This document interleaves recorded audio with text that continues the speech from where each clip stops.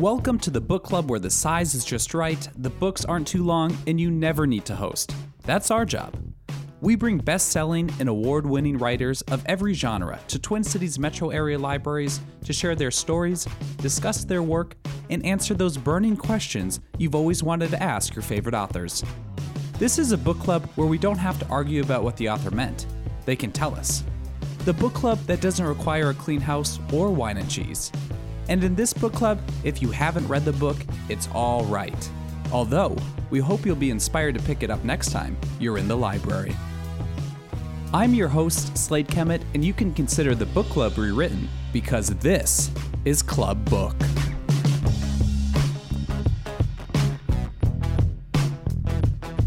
Club Book is made possible by Minnesota's Arts and Cultural Heritage Fund, MELSA, and Library Strategies. We'd like to thank our media sponsors at Minnesota Public Radio and MinPost.com for helping us get the word out about our great guest authors.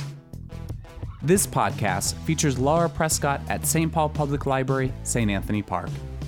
Laura Prescott belongs to the small, exclusive club of authors who have had their work optioned for film. While this is an impressive accomplishment on the face of it, still fewer writers can claim to have reached this milestone before their first book even hit shelves. Prescott's highly anticipated literary debut, The Secrets We Kept, premiered in September. It tells the true story behind the writing and incendiary publication of the Cold War-era novel Dr. Zhivago. Now a mainstay of Russia's literary canon, Dr. Zhivago is a tale of life and love set during the Russian Revolution. Penned by controversial Soviet national Boris Pasternak, the manuscript was smuggled to Italy in the 1950s. Prescott's retelling received rave reviews. In a starred review, Booklist opined, "Spy stories offer high reader appeal, but Prescott's debut far surpasses the typical genre fare." Through extensive research, Prescott artfully illuminates the CIA's role in helping disseminate the Soviet-banned masterwork. The Secrets We Kept debuted in a staggering 28 languages. A film treatment, helmed by Oscar-nominated producer of La La Land and Bridge of Spies, is now in the works.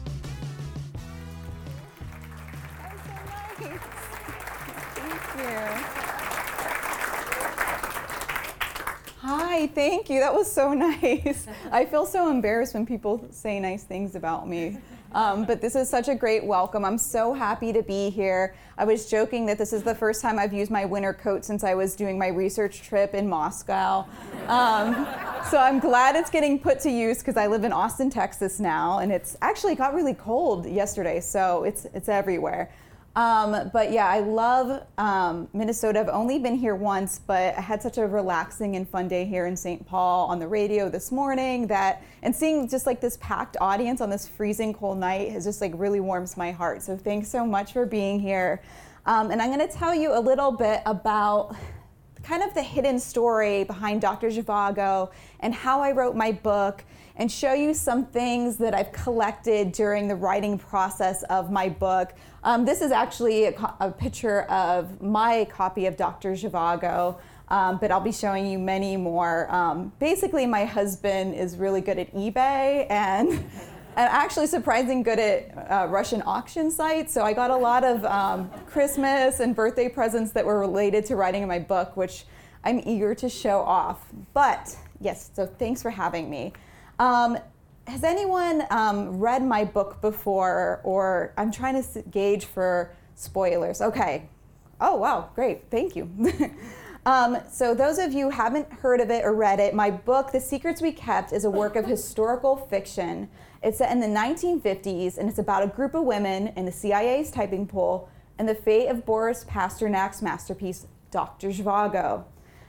Some of you may be more familiar with Pasternak's novel or the David Lean film adaptation. So I want to see a show of hands of who's read Zhivago. Wow, it's pretty good. Yeah, that's great. And it's interesting because this is kind of the mix that I've been seeing as I'm giving talks around the United States, but I was just in Italy last week, and I'd say like 99% of the audience in Italy has read it just because it was like such part of their curriculum in history, as you'll find out soon. Surprising history. And how many of you have seen the David Lean film? Now I think that's more of interest because the 1965 film adaptation, in my opinion, is one of the best film adaptations of all time, even if it goes a little bit more into the romance and less into the war stuff. But that is, why, kind of the seeds of why I started writing this novel.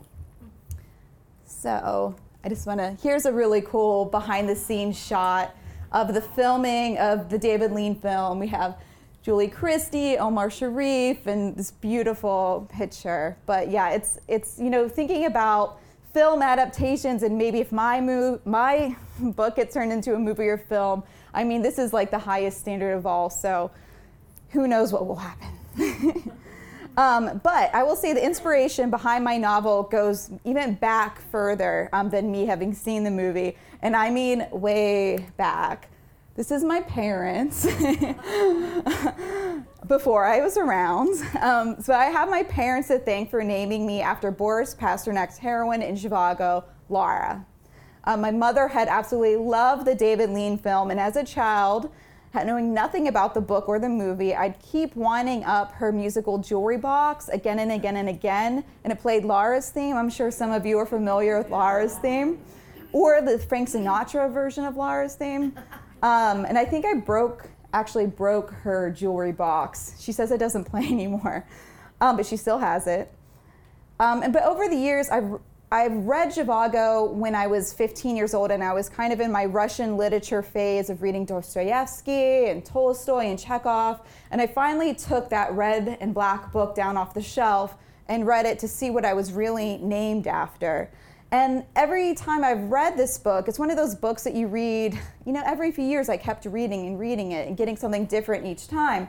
And as a girl, I was most interested in the love story because I had been primed with the movie.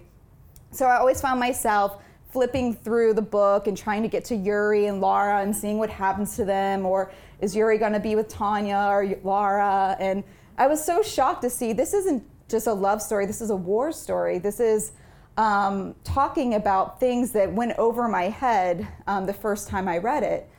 And later, when I was working in Washington, D.C., I used to be a political consultant, writing stump speeches and advertising.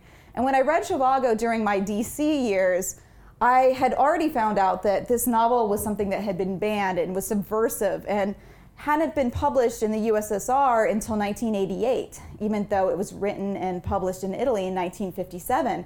And so when I was in this DC political phase, I was kind of scouring the book and seeing what made this so subversive. Why was this banned? And then, after my DC years, I came away from the experience pretty jaded, as one might become after being in politics for too long. And I wanted to become a fiction writer, which was my lifelong dream since I was a little kid, and submitting my little stories and poems to Highlights Children's Magazine and getting rejected. But then I read it again, and I read it through the eyes of a writer and looking at Boris Pasternak's sentences. And Boris Pasternak's sentences, he was a poet. And so looking at it on the line level of this beautiful language he used and thinking about it in that aspect gave me this whole other view of the novel. But again, on my most recent readings, right before when I started writing this book, I was really struck by the way that Pasternak conveys the importance of free thought and talks about the dangers of groupthink. I don't know, it might just be the sign of the times that I was so interested in what he had to say about groupthink. But through the life of Yuri Zhivago, Pasternak demonstrated that the yearning for freedom remains an indestructible force in spite of the political systems that seek to repress it. This is an old propaganda poster about the Russian Revolution, in case you couldn't tell. What it says, I do not know.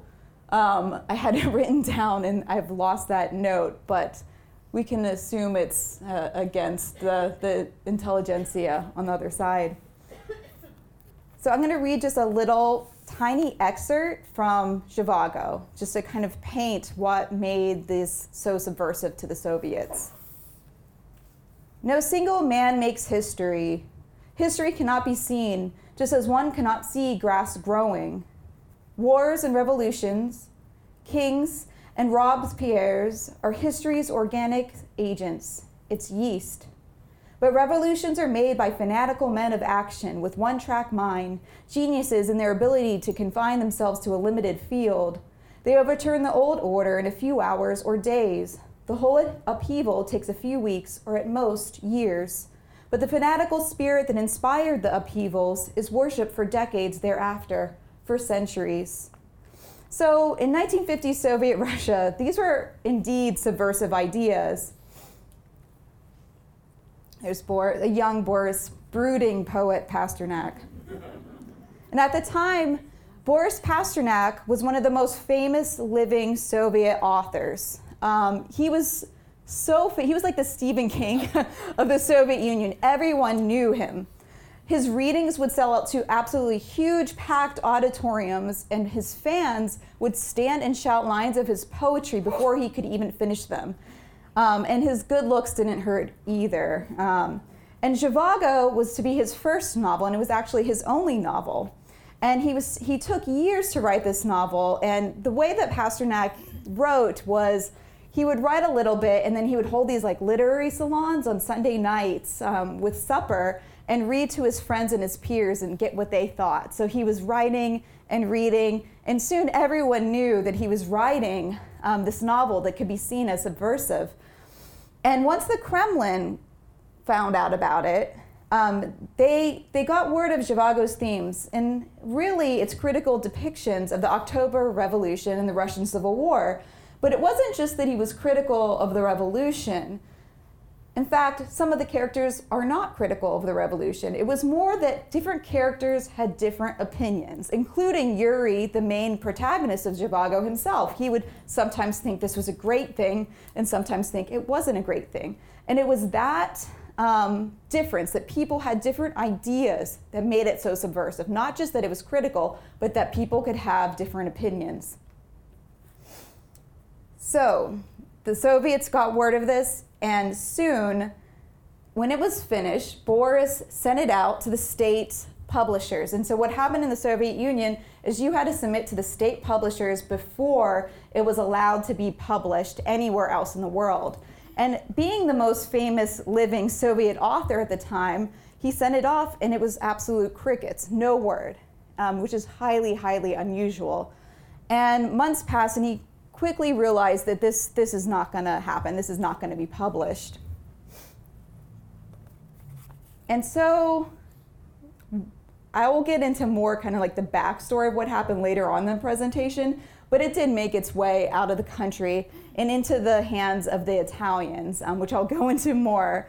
And when this was all going on, the United States, which is fresh out of World War II and now firmly in a new Cold War, its political leaders were looking for ways to demonstrate American superiority over the East. And what better ways, thought the newly formed CIA, than through art and literature? This is actually a picture in Washington, D.C. on East Street in downtown D.C. of the old CIA headquarters before Langley became its headquarters. And it still exists up on the hill. There's big black gates there now, and it's unmarked. But they say it's the State Department now. Well, I don't know. We'll see. But indeed, art and literature can be very powerful tools. They've certainly changed my own life. That's me. From an early age, my parents instilled within me a lifelong love of reading. Growing up in a small town in western Pennsylvania, my mother would take me to the Greensburg-Henfield area library once a week to pick out a stack of books to take home. And as a teenager, one of my first jobs was in a bookstore. It was from those early experiences with books that I first realized that beyond the borders of my own life, there were new worlds out there waiting for me to explore, and new people from different cultures and backgrounds out there waiting for me to meet. And to me, there is no greater way to create empathy than storytelling. I think books can allow us to experience other people's lives. They can allow us to visit other time periods and walk the streets of places we've never been. In essence, they build connection. So really, to me, it's no surprise that governments, seeking to control how their citizens view and experience the world, have always used words as weapons. So today, it's tweets and bots and fake news. But 60 years ago, the Soviets and the Americans used books. These are some of the books they used in addition to Zhivago. In the 1950s, the CIA began smuggling banned books behind the Iron Curtain. And in its entire books program, it actually smuggled more than 10,000 books and pamphlets behind the Iron Curtain during its time. These are some of the more well-known. We have Animal Farm, Portrait of the Artist, and Nabokov, who was a famous exile too. I first learned of this effort in 2014, after my father sent me a Washington Post article about newly declassified documents that shed the light on the CIA's Cold War-era books program. What had caught his eye was his discussion of Dr. Zhivago as one of the books the agency had used to great success. And with my interest piqued, I devoured the incredible true story behind Zhivago's publication. And what I discovered was that the CIA had obtained the banned manuscript, covertly printed it, and smuggled it back into the USSR, where it was written. The first CIA memos on Zhivago described the book as the most heretical literary work by a Soviet author since Stalin's death, saying it had great propaganda value for its passive but piercing exposition of the effect of the Soviet citizen on the life of a sensitive, intelligent citizen. So this is some of the first documents I started uncovering during my research that are all on CIA.gov if anyone wants to take a look. But I think this is an interesting highlight of the memo. It says this book has, what I said, the propaganda value. But it says we have the opportunity to make Soviet citizens wonder what is wrong with their government when a fine literary work by the man acknowledged to be the greatest living Russian writer is not even available in his own country, in his own language, for his own people to read. And that's essentially what made Zhivago a weapon. And here's what I write about in those early memos regarding these early memos about Zhivago and the secrets we kept. The memo passed through SR faster than word of a break room tryst during one of our martini-soaked Christmas parties and spawned at least half a dozen additional memos, each seconding the first, that this was not just a book, but a weapon, and one the agency wanted to obtain and smuggle back behind the Iron Curtain for its own citizens to detonate. That, of course, is a fictionalized account, but really it was seeing these memos with their blacked out and redacted names and details that first inspired me to want to fill in the blanks with fiction. So the first voice that came to me when I was thinking of envisioning this as a novel was because of those redacted documents, and I kept thinking, who were the people that had typed these memos and reports and knew what was behind the redactions? They knew the secrets of these secret keepers. And so I started thinking of the typists in the agency's Soviet Russia division. And this is an old image that the CIA released of the typing pool during that time. I'm not sure, it doesn't say if it's the SR division or not, but it's still a good depiction. So years before pursuing my dream to become a novelist, as I said before, I had a successful career as a political consultant. I was living and working in DC, and I knew what my own experience in that world had been like, marked by sexism and inappropriate behavior, surrounded by powerful men with very big egos. And I imagined what it must have been like for these women in the 1950s, long before women's liberation, more than half a century before Me Too. With that background, as I began writing, I imagined all the idealistic Ivy League men at the CIA who are working on the mission, and behind them, the women in the typing pool. And while most eyes gravitate towards the famous men in the spotlight, I've always been more intrigued by the women in the background.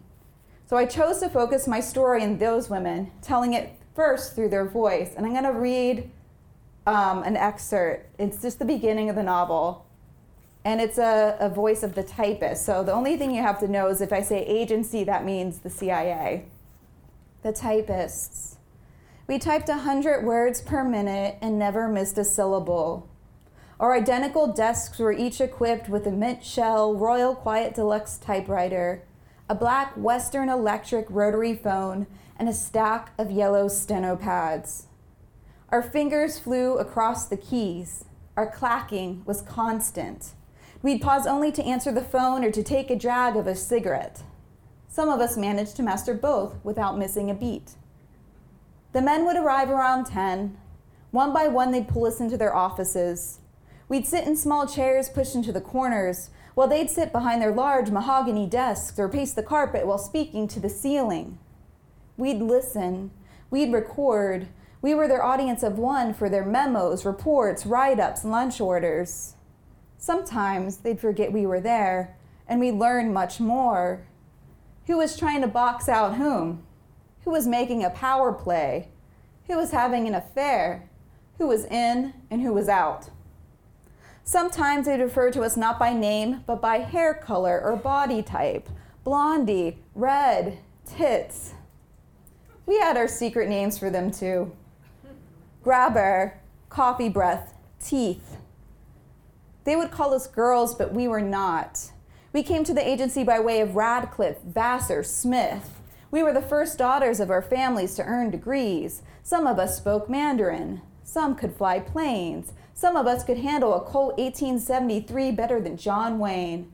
But all we were asked when interviewed was, "Can you type?" It's been said that the typewriter was built for women, that to truly make the keys sing requires the feminine touch, that our narrow fingers are suited for the device, that while men lay claim to cars and bombs and rockets, the typewriter is a machine of our own. Well, we don't know about all that. But what we will say that as we typed, our fingers became extensions of our brains with no delay between the words coming out of their mouths, words they told us not to remember, and our keys slapping ink onto paper. And when you think about it like that, about the mechanics of it all, it's almost poetic. Almost. But did we aspire to tension, headaches, and sore wrists and bad posture? Is that what we dreamed of in high school when studying twice as hard as the boys? Was clerical work what we had in mind when opening the fat manila envelopes containing our college acceptance letters?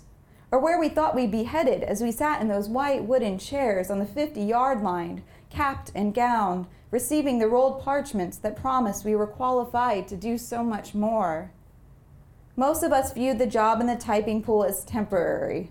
We wouldn't admit it aloud, not even to each other, but many of us believed it would be a first rung towards achieving what the men got right out of college: positions as officers, our own offices with lamps that gave off a flattering light, plush rugs, wooden desks, our own typists taking down our dictation. We thought of it as a beginning, not an end, despite what we've been told all our lives. So that's the introduction to the typists, and it goes on from there. So as I said, this is the first voice I hit upon while writing, and over the course of 3.5 years, I expanded it into The Secrets We Kept, using the CIA's typing pool as a kind of Greek chorus to drive the narrative. But as I dove deeper into my writing, I realized I was missing half the story. I subscribed to the thought, read 100 books, write one, which was certainly part of my process. I pored over book after book about the Cold War, propaganda, CIA history, Russian history, Boris Pasternak, and more. Then one book in particular caught my attention. A Captive of Time is the autobiography of Olga Ivanskaya, who was Boris Pasternak's mistress and muse for his character Lara, the one I was named after. Ivanskaya also played a pivotal role in Boris Pasternak's writing process in helping bring Zhivago to the world. Here he is. She's on his left, and her daughter's on his right. This is when he was in his 60s. In fact, she was twice sentenced to hard labor in the Gulag for her involvement with him. After reading her heroic story and all of the things she did, she gave up to support Boris Pasternak, support his writing, and help Zhivago get out into the world, I knew that I had to have a thread about Olga told through her lens. And over the years, Olga's story and reputation have been suppressed by those who wanted to protect Pasternak's legacy. As it should be said, he never left his wife, for Olga. In fact, they lived a 20-minute walk apart in the Russian countryside. But above all else, I wanted to give Olga a voice once more. So I wanted to just read a tiny bit from Olga's chapter. So my book is polyphonic. There's about 5 different voices, and the typist is one of them, Olga is another. So I'm just gonna read a little bit from her section. And this is just the very beginning of her section, and she's being taken away to be questioned about her involvement with Boris Pasternak, and questioned to see what he was writing. The Muse. When the men in black suits came, my daughter offered them tea. The men accepted, polite as invited guests. But when they began emptying my desk drawers onto the floor, pulling books off the shelf by the armful, flipping mattresses, rifling through closets, Ira took the whistling kettle off the stove and put the teacups and saucers back in the cupboard. When one man carrying a large crate ordered the other men to box up anything useful, my youngest, Mitya, went onto the balcony where he kept his pet hedgehog. He swaddled her inside his sweater as if the men would box up his pet too. One of the men, the one who would later let his hand slide down my backside while putting me into their black car, put his hand atop Mitya's head and called him a good boy. Mitya, gentle Mitya, pushed the man's hand off in one violent movement and retreated into the bedroom he shared with his sister. My mother, who'd been in the bath when the men arrived, emerged wearing just a robe, her hair still wet, her face flushed. I told you this would happen. I told you they would come. The men ransacked my letters from Boris, my notes, food lists, newspaper clippings, magazines, books. I told you he would bring us nothing but pain, Olga. Before I could respond, one of the men took hold of my arm, more like a lover than someone sent to arrest me, and with his breath hot against my neck, said it was time to go. I froze. It took the howls of my children to snap me back into the moment. The door shut behind us, but their howls grew louder still. The car made 2 left turns, then a right, then another right. I didn't have to look out the window to know where the men in black suits were taking me. I felt sick, and I told the man next to me who smelled like fried onions and cabbage. He opened the window, a small kindness. But the nausea persisted, and when the big yellow brick building came into view, I gagged. As a child, I was taught to hold my breath and clear my thoughts when walking past Lubyanka. It was said the Ministry for State Security could tell if you harbored any anti-Soviet thoughts. At the time, I had no idea what anti-Soviet thoughts were. The car went through a roundabout and then through the gate into Lubyanka's inner courtyard, my mouth filled with bile, which I quickly swallowed. The men seated next to me moved as far away from me as they could. The car stopped. "What's the tallest building in Moscow?" the man who smelled like onions and cabbage asked, opening the door. I felt another wave of nausea, bent forward, emptying my breakfast of fried eggs onto the cobblestones, just missing the man's dull black shoes. "It's Lubyanka, of course. They say you can see all the way to Siberia from the basement." The second man laughed and put out a cigarette on the bottom of his shoe. I spat twice and wiped my mouth with the back of my hand. And so that is the opening to Olga's section when she gets taken to Lubyanka, where she's then interrogated about what is this book Boris Pasternak's writing. But I also wanted to give a voice to the long-forgotten women spies of the early CIA, women to whom monuments should be built to mark their courage and contributions. This is actually an object I was given. It's from actually Betty McIntosh, and her name right there is Elizabeth P. Hepner. And this is a canceled passport from when she was traveling throughout Burma and other countries as part of the OSS as a spy. And so she was one of the inspirations. During World War II, women had served as intelligence officers in the OSS. But after the war, those same women were stuck behind desks at the CIA. In my novel, the characters Sally and Irina were very much inspired by real spies like Elizabeth Betty McIntosh and Virginia Hall. I don't know, does anyone know who Virginia Hall is? There's a really good nonfiction book about her right now called A Woman of No Importance. That's her in the middle. She's fascinating to me because she fought on the front lines during World War II. She had a prosthetic leg the whole time. She lost her leg in a hunting accident as a kid, and it never slowed her down. She called the leg Cuthbert, and so I have kind of a shout out to her in the book, Anne Cuthbert. But she's one of these women that after the war and the CIA was formed, she was put behind the desk, even though she was obviously kind of a badass back in the war. And Sally and Irina's love story was very much inspired by real events as well. A little-known aspect of American history is the Lavender Scare, which took place within the United States beginning in the 1950s. Just as it became standard practice for the federal government to fire suspected communists during the Red Scare, the Lavender Scare saw suspected LGBTQ individuals removed from their government jobs. Thousands were fired, with some even taking their own lives after being publicly outed in the newspaper. So at the same time the United States was working to show Soviet citizens that their government was censoring and persecuting them, it was also persecuting employees within its own ranks. I never wanted my book to be a good guy, bad guy story, and so this other story was important to show that even though we were using books to show Soviet citizens that they weren't free and that they were being held back by their government, there was these things going on in our government at the same time. This is my trip to Moscow. The result of my research, as well as my travel to Russia, DC, London, and Paris while writing, is a polyphonic novel that's driven by strong women's voices and that, like Dr. Zhivago, is about war, propaganda, persecution, but above all else, love. It's about the experience and feelings we all share, no matter what time or place we come from. It's about using history as a tool to understand the present.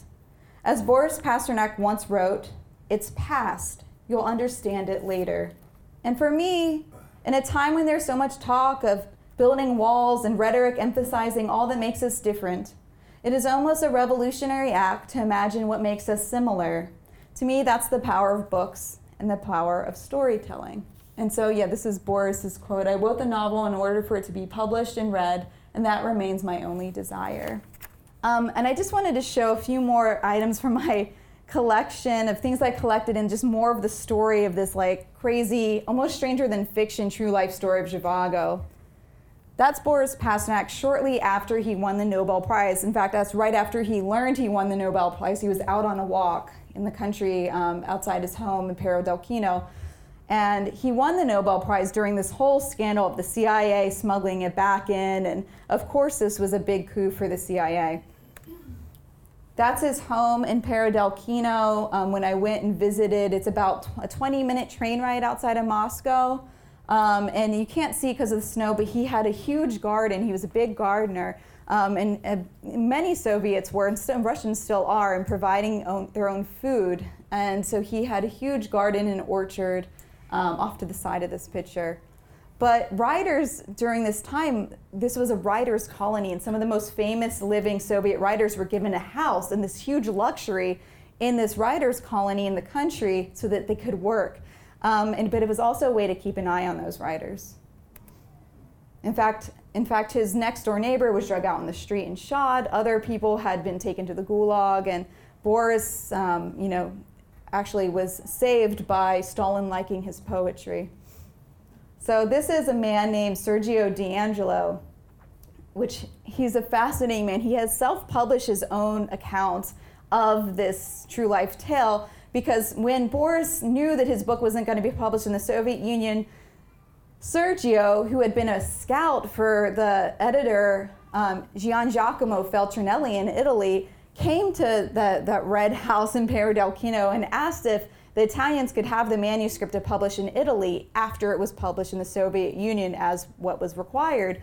And Boris, who didn't know him at all, gave him the manuscript. And he said when he handed his manuscript to Sergio that you were hereby invited to my execution. And he had a dark sense of humor, Boris Pasternak. In fact, when he was under constant surveillance, he would like speak into his lamp or speak into the doorknob and say, "Hi, how are you today?" And because he knew his house was bugged.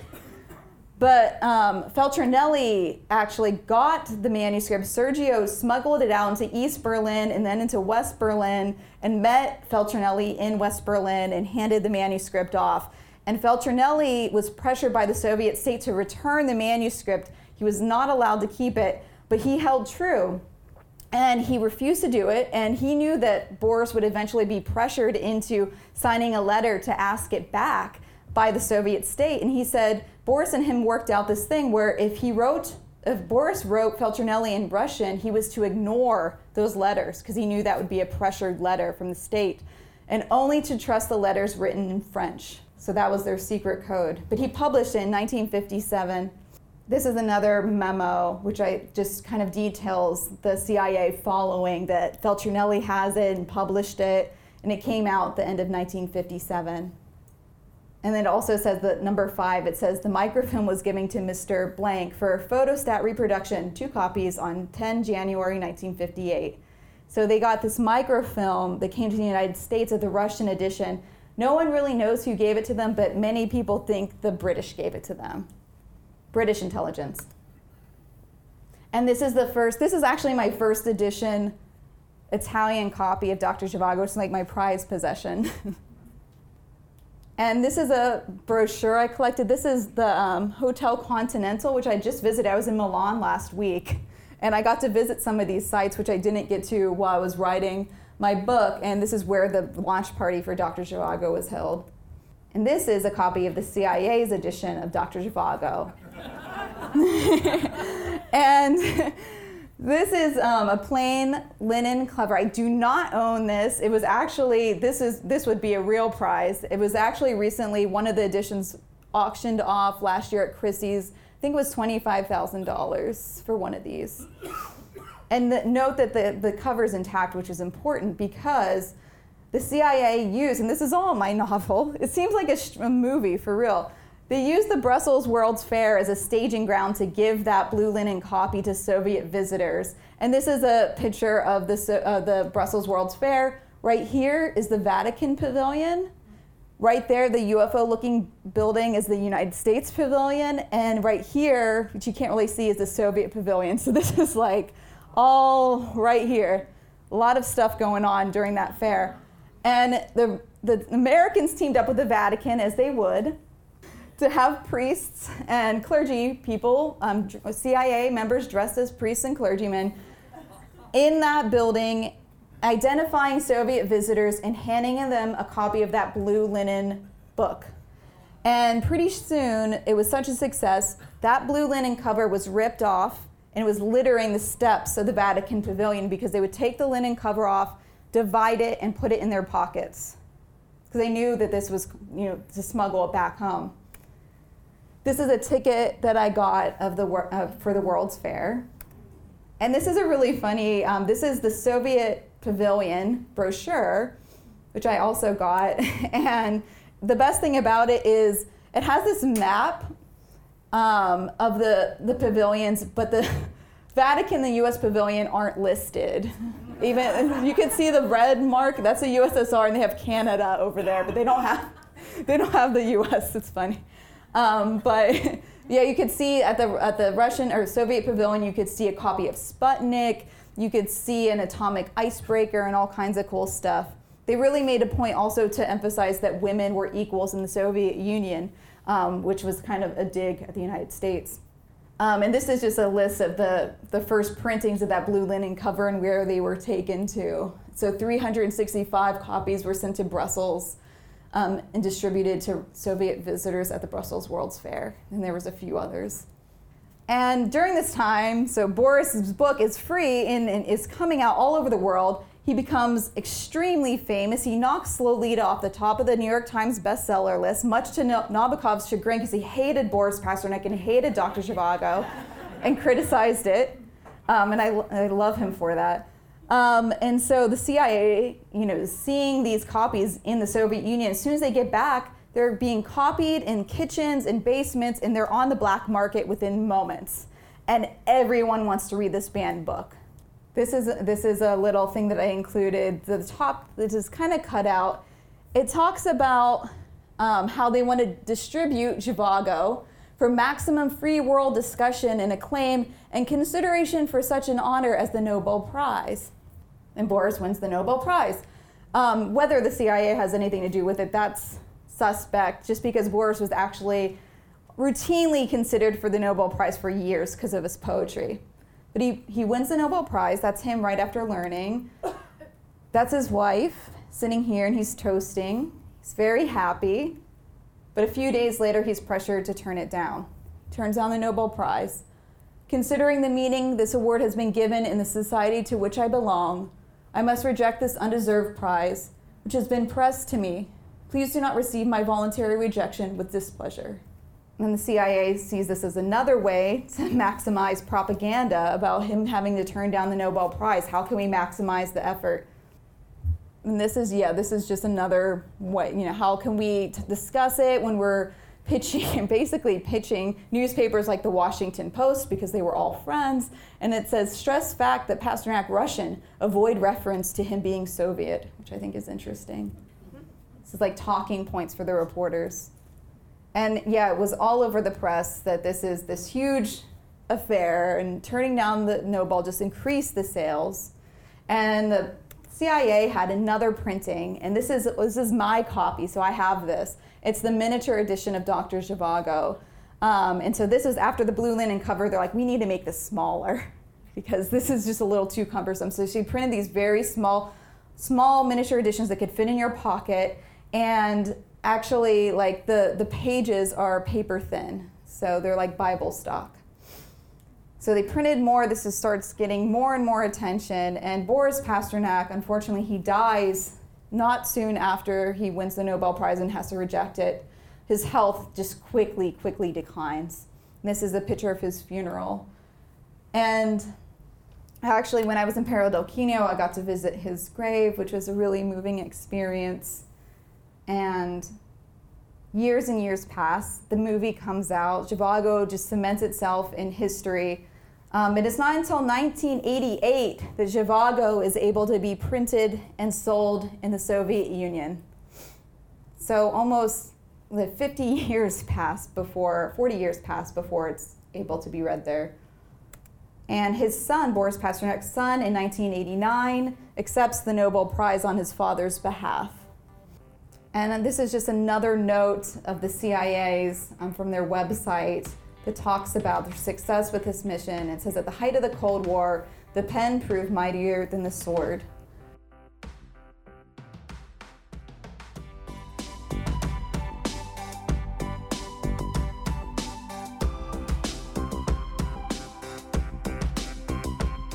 With that, we have reached the part of our podcast where we turn to our Club Book audience for questions and comments for Lara Prescott and her work.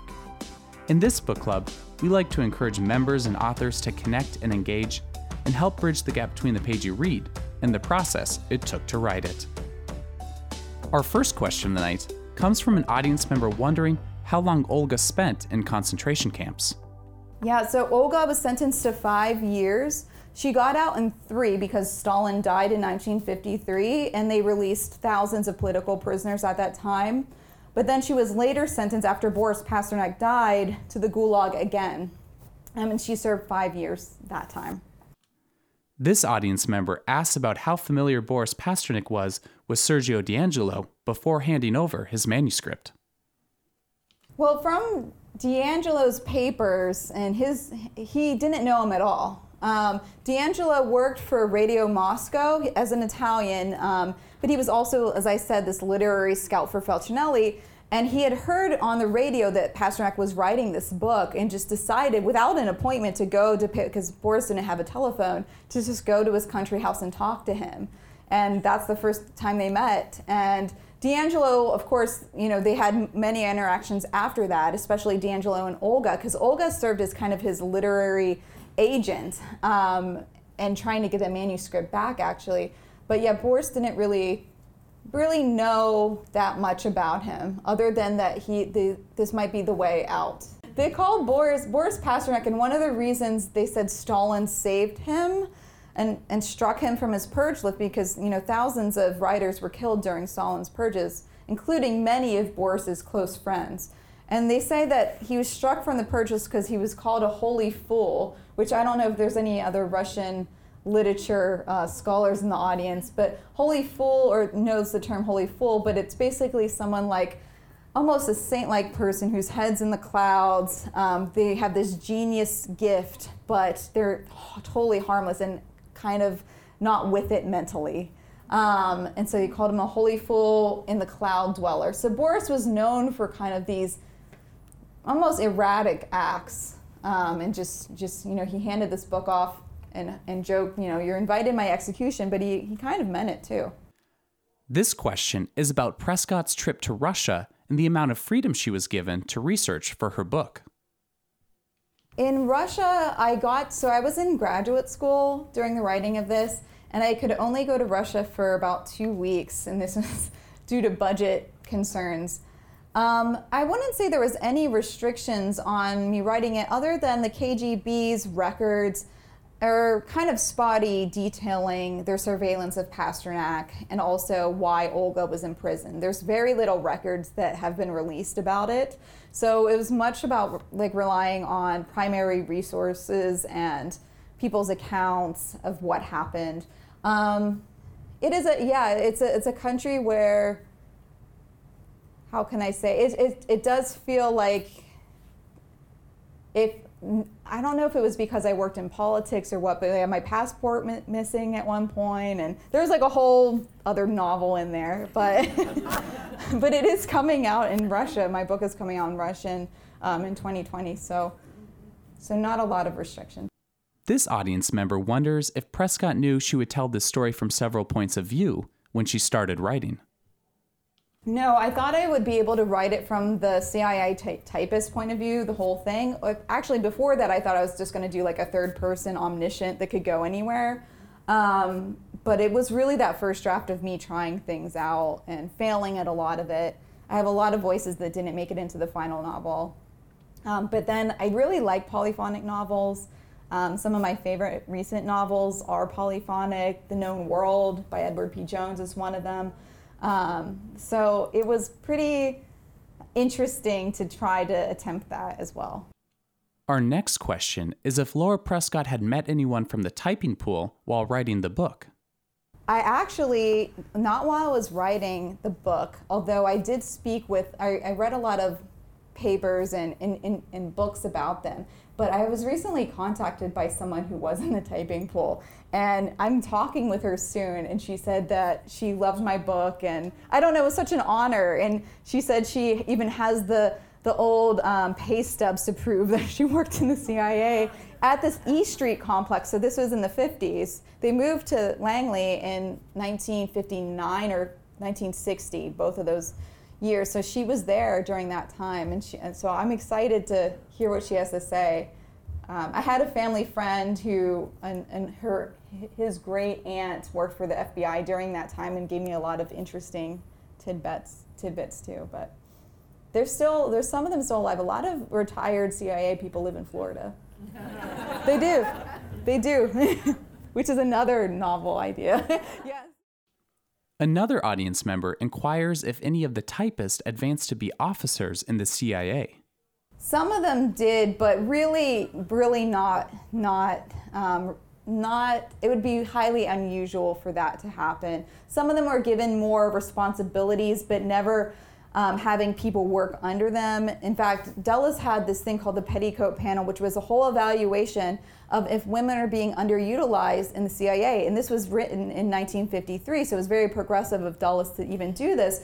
And there was a lot of personal accounts by women saying they were so much more qualified than their male counterpoints, and then they'd interview the men and say, I will not work for a woman, and then that issue was closed. So no, and even it's amazing to see that now we have a woman at the head of the CIA, but this is still a huge imbalance, even now, yeah. This question is if the CIA played a role in the movie adaptation of Dr. Zhivago. I would think so.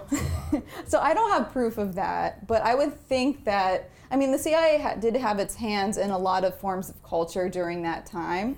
They called it the Cultural Cold War and soft propaganda. They would sponsor abstract art exhibitions around the world with the likes of Jackson Pollock. They would sponsor jazz musicians to tour Europe. They would sponsor ballets, all of these things. So it wouldn't be unusual if maybe they received some funding. But I will say the movie wasn't as hard-hitting as the book. So it didn't have that subversiveness, I think, that the book does. Our next audience member asks about Prescott's research process and how she was able to get her hands on CIA documents. So the cool thing about it was, so I first found out about it from a Washington Post article in 2014, and the authors of that article had done the FOIA request to get these articles or these memos and reports released. And so in conjunction with this article, 99 documents were put online. And so I just went online and started reading about them. And then those authors of that article published a nonfiction book, which is great, called The Zhivago Affair. So if you want more of the nonfiction side of it, that they do a huge deep dig into that mission. There's probably a lot of documents that aren't released, but there was about 99 of them to go through. Anyone can go online. This question is about the Hollywood adaptation of Lara Prescott's book. So, Hollywood's strange because it's not done until it's released. But I'm not involved in writing the screenplay. I will be an executive producer and a consultant. But it's who knows if it will happen or not. They're thinking maybe television, a miniseries. So, which I think is really cool because I think a lot of the great adaptations in recent years have been television because you can tell so much more of a novel that way. But we'll see. I don't know. I don't have any high hopes, but not that I think it's not going to be made. It's just it's Hollywood, so you just don't know until the stars line up literally for it. So, but it is looking like it could happen. The last question of the night comes from an audience member wondering what Lara Prescott is reading. Oh, what am I reading? So I'm reading Elena Ferrante's. I'm reading her first book because I'm getting ready for her new book. I think it's not out in English yet, but she published it in Italy last week, so I was inspired while I was there to read it. Yeah. Does anyone like her? She's amazing. Yeah. Well, thank you so much. Thank you. That wraps up our St. Paul Public Library St. Anthony Park event with Lara Prescott, and that will wrap up our fall 2019 Club Book season. Make sure to check back with us in January as we announce our Winter-Spring 2020 season lineup with more great authors. Podcasts of our previous discussions can be found on our website and iTunes, so if you have a minute, check them out. Over the past 12 seasons, we have had some incredible writers speak about their work, their process, and their journey. Visit us online at clubbook.org for details on past and present seasons, sign up for our e-newsletter, check out our calendar, and so much more. Stay up to date with all of our events at our Club Book Facebook page. If you're on Twitter, find us using the handle ClubBookMN. And if you enjoy these free Club Book events and podcasts, remember to share them with your friends. They just may too. Thanks again to all those who make Club Book possible, including Melsa, Library Strategies, and Minnesota's Arts and Cultural Heritage Fund. Our sponsors include MinnPost and Red Balloon Bookshop, where you can purchase all the books featured in Club Book. Finally, a very special thank you to all the libraries hosting events this season. That's it for Club Book, the coolest club in town. We'll see you at the library.